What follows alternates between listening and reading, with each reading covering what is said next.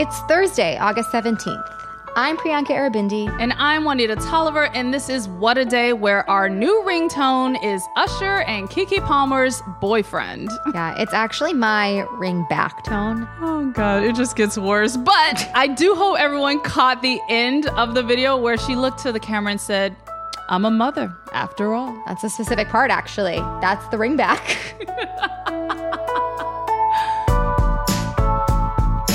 On today's show, we talk with an attorney who's helping migrants after they were shuffled around the country by Republicans for political sport. Everyone is free to debate the merits of federal immigration policy, but it's horrific to use desperate people as political pawns. Plus, prosecutors in Georgia want their racketeering case against Trump to start as soon as March 4th. But first, a bit of a setback for reproductive rights. A federal appeals court ruled yesterday that it would impose restrictions on the abortion pill Mifepristone. Those rules would prevent it from being prescribed via telehealth or sent through the mail. It's not all terrible, though. This won't go into effect immediately. A previous stay by the Supreme Court ensures that. So for the time being, the pills will still be available via telehealth and mail. And the Biden administration said that it will appeal this ruling to the Supreme Court, which is where it could head to next. But if the justices uphold this new decision, then it will become much harder to access Mifepristone. Instead of being able to access this via telehealth and, get the medication through the mail, we would go back to a time when a patient needed to go in person to up to 3 medical appointments to get and take this pill. Yeah, I feel like I tested the universe by saying Kismeric's name 3 times yesterday. I think that's what this is. Yikes. Yeah, a little bit. So there's been an ongoing back and forth over Mifepristone for a while now in the courts. Can you give us some more background here? Definitely. So back in April, a conservative federal judge in Texas, aka Matthew Kacsmaryk, ruled that the FDA's decades-long approval of Mifepristone was invalid and that the restrictions that had previously been on the drug should go back into place. Those were rules like requiring people to see a healthcare provider in person to get a prescription and having to go in person to a pharmacy to pick it up. It is a bullshit semantic argument about the FDA's approval process for this drug. Mifepristone has a decades-long track record of being as safe as it is effective, which is to say extremely. And getting rid of these measures that expanded access would become a huge hurdle for, so many people who need and will need this drug going forward.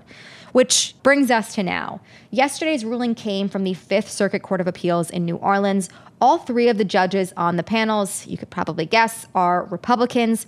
2 of them were nominated by Trump, 1 by George W. Bush. And this was pretty much what we expected from this panel. They didn't go as far as Matthew Kacsmaryk, that Texas judge who ruled that the FDA's entire approval of Mifepristone back in 2000 was invalid. They kept the approval in place as well as the later approval of the generic version of the drug.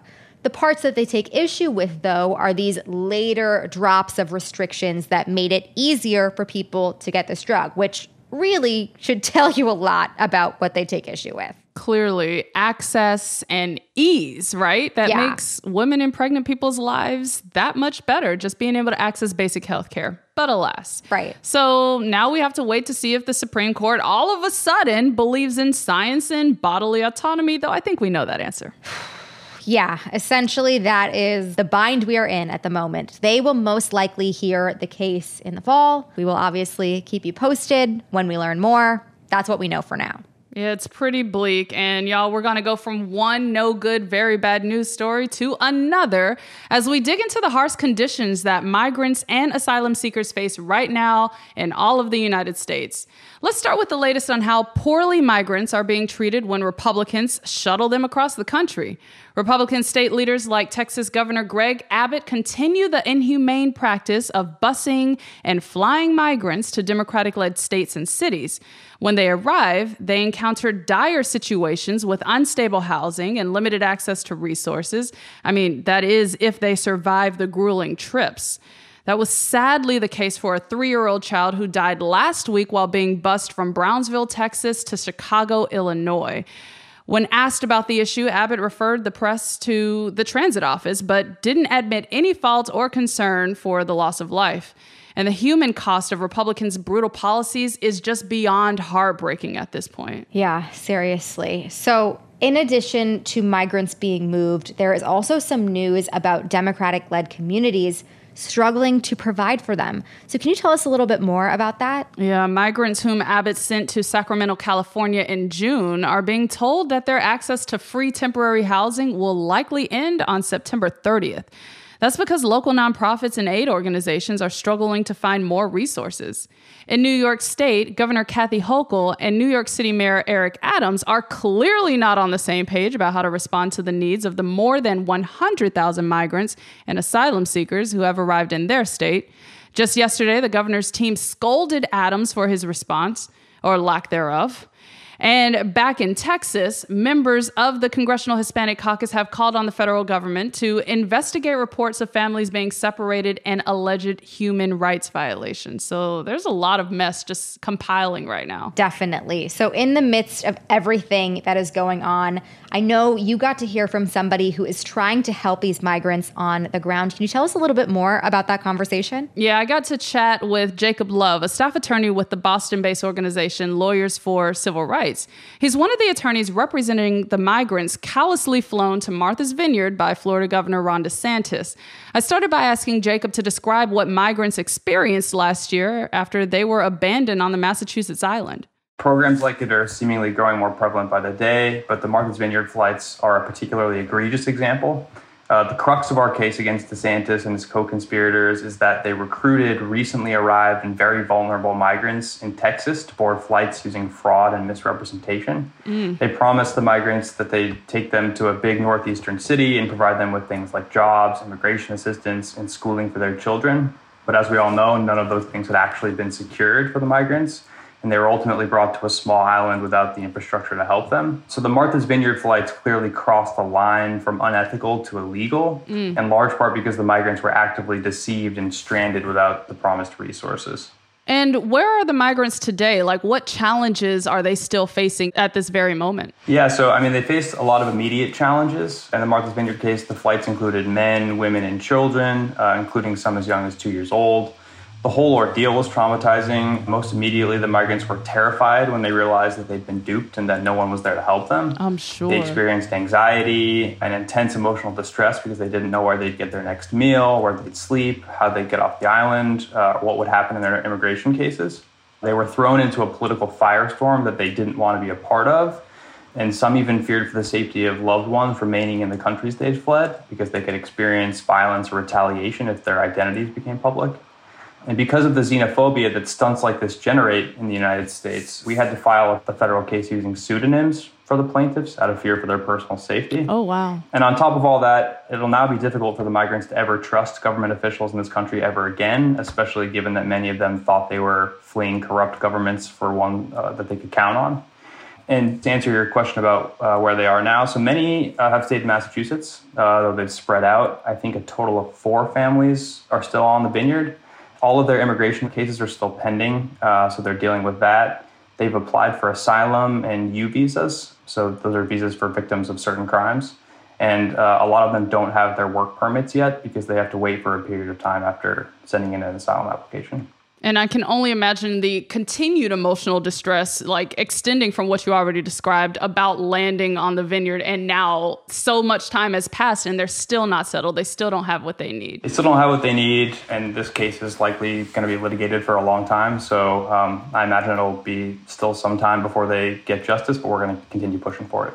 Yeah, and you mentioned they were dropped into a political firestorm, and we know that DeSantis picked up this move from Texas Governor Greg Abbott, who is busing and flying migrants and asylum seekers to Democratic strongholds across the country. And I want to emphasize the human toll of it all because just last week, a 3-year-old child died while riding on a bus sponsored by Texas on the way to Chicago. So people are now dying because of these tactics. And I'd love for you to describe kind of the conditions on these buses that are sometimes traveling very long distances. Yeah, so I'm not intimately familiar with the conditions on the buses, but looking at the transportation programs more broadly, what they all have in common is that they're deeply unethical. They all prey on migrants that have recently arrived in the U.S., mainly from poverty-stricken and dangerous countries. Many of these migrants had to navigate thousands of miles of difficult terrain with nothing but their clothes, experiencing violence and hunger, all in the hope of getting to the U.S. and building a better life. And these transportation programs exploit that vulnerability and desperation so that governors and presidential hopefuls can score political points. Everyone is free to debate the merits of federal immigration policy, but it's horrific to use desperate people as political pawns. These programs aren't abstract. They have real life effects on real people. The various harmful effects that I can think of off the top of my head include interfering with ongoing immigration cases, bringing people far away from where their cases were scheduled to be heard, dropping people off in locations that don't have the resources to help them, and where they don't know anyone that they can rely on for assistance, exposing people to harsh weather in the Northeast they're not prepared for, overwhelming local nonprofits who have no advance notice of their arrival, and basically just sowing chaos with no regard for what's going to happen to these people. Right. And I want to stick with Abbott for a quick second, because we know that he's going even further to deter migrants from crossing the border, including installing oversized buoys in the Rio Grande, where 2 bodies have already been found deceased. Plus, Texas state troopers have said they've been given instructions to push migrants back into the river and even deny people water in extreme heat.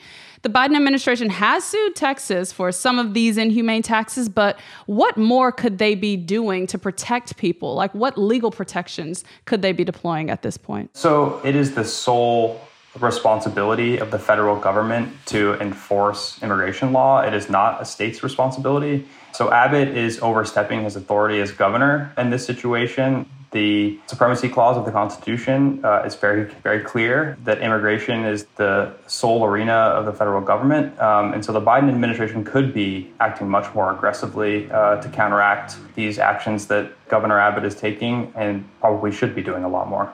Jacob, thanks so much for joining. What a day. I'm sure we'll be talking to you more, especially as this case advances in the future. Thanks so much for having me. I really appreciate it. And that was my conversation with Jacob Love, a staff attorney with the Boston-based organization Lawyers for Civil Rights. Of course, we will continue to explore the challenges that migrants and asylum seekers are facing in the United States, but that's the latest for now. We'll be back after some ads.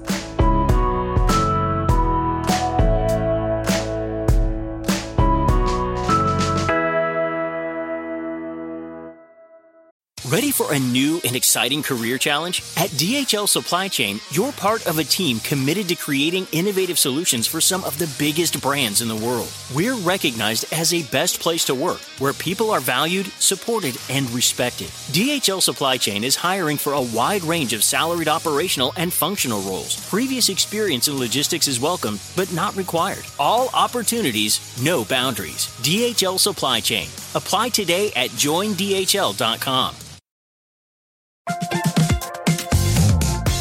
Guys, it's been a rough year. It's going to get rougher, and you deserve a little treat for not going insane yet. You could head to the local tiki bar and tell the bartender, do your worst. But we have a better idea for you, which is pick out something from the Crooked store. The store is stocked with tons of new merch. It's perfect for the spring. And classics like the Friend of the Pod tees that you'll be wearing long into the next administration or the next fascist dictatorship, depending on how things go. Pick up a new tee for the warm weather ahead, a mug that'll remind you to stay involved this election year, or a hat celebrating your favorite pod. Go to crooked.com/store to shop.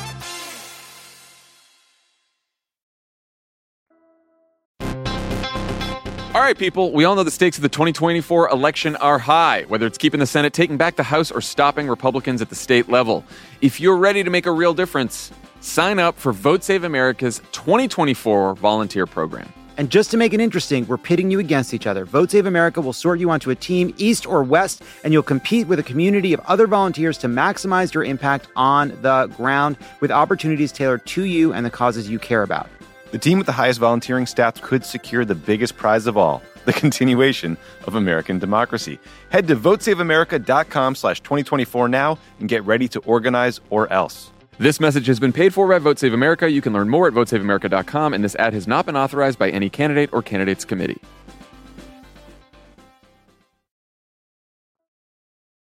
Let's wrap up with some headlines. Headlines. Save the date for March 4th. That could be when the trial starts for Trump's Georgia election case. Fulton County District Attorney Fani Willis asked the judge for that day and expressed her support for a speedy trial. As a reminder, Trump faces 13 new criminal charges in Georgia, including one that accuses him of violating the state's Racketeer Influenced and Corrupt Organizations Act. Willis also requested that he and his 18 co-defendants are arraigned the week of September 5th. It's crazy that this needs to be a consideration, but Willis noted that the dates she proposed wouldn't conflict with Trump's, other legal obligations. Yeah, because there really are a lot at this point. Yeah, it's giving get in where you fit in, and he's clearly got dates up and down the eastern seaboard, so there you go. If March 4th is approved by a judge as the starting date, the trial would begin one day before Super Tuesday. And that's going to be a hectic news cycle as a dozen states host their Republican primaries. Ridiculous. Yeah, that'll be chaotic. We have an update on the deadly wildfires in Maui. The death toll from the disaster rose to 110, and authorities have started to release the names of the victims.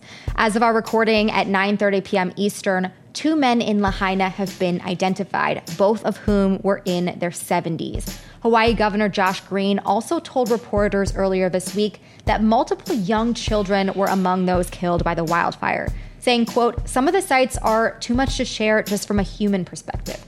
Local officials will continue to partner with federal disaster workers to identify the hundreds of people that remain unaccounted for in the coming weeks. On the recovery front, local community organizers have asked for a pause on donations of clothes, food, and other supplies from those wanting to help. Instead, they ask that people give directly to families who have been displaced by the disaster during this time. Links to those individual fundraisers and stories can be found in our show notes. Republicans are doing what they do best, bringing the country to the brink yet again. On Monday, Speaker Kevin McCarthy told House Republicans that Congress may have to pass a short-term government funding bill to avoid a shutdown this fall. The House has passed only one of a dozen appropriations bills so far, but there are disagreements among the House Republican leadership about which appropriation bills to take on first. As we've seen, right-wing lawmakers throw plenty of tantrums to get their hard-right policies attached to these bipartisan bills. It's no different with the appropriations process. Congress is on its August recess, but the clock is ticking. And it's going to be a tight turnaround to get that funding through between lawmakers' return to work on September 5th and the government funding deadline about 2 weeks later.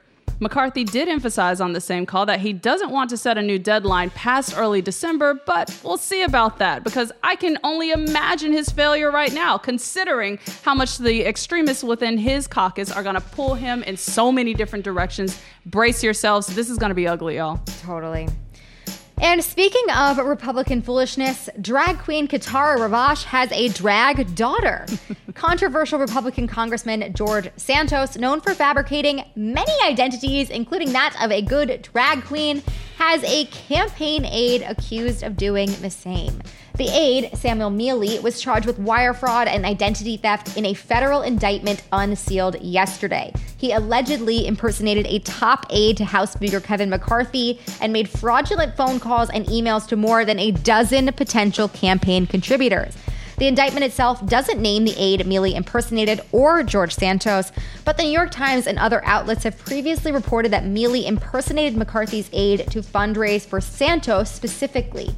A reminder that Santos was charged with 13 federal counts, largely tied to financial fraud, earlier this year and pleaded not guilty. Oh yeah, and Santos is also facing charges for fraudulent appeals to donors, but who's really surprised there? Yikes. I mean, Joanne the scammer is on the go. Seriously. Dozens of protesters marched to a Miami school district headquarters yesterday to protest the state's new restrictions on how Black history can be taught in public schools.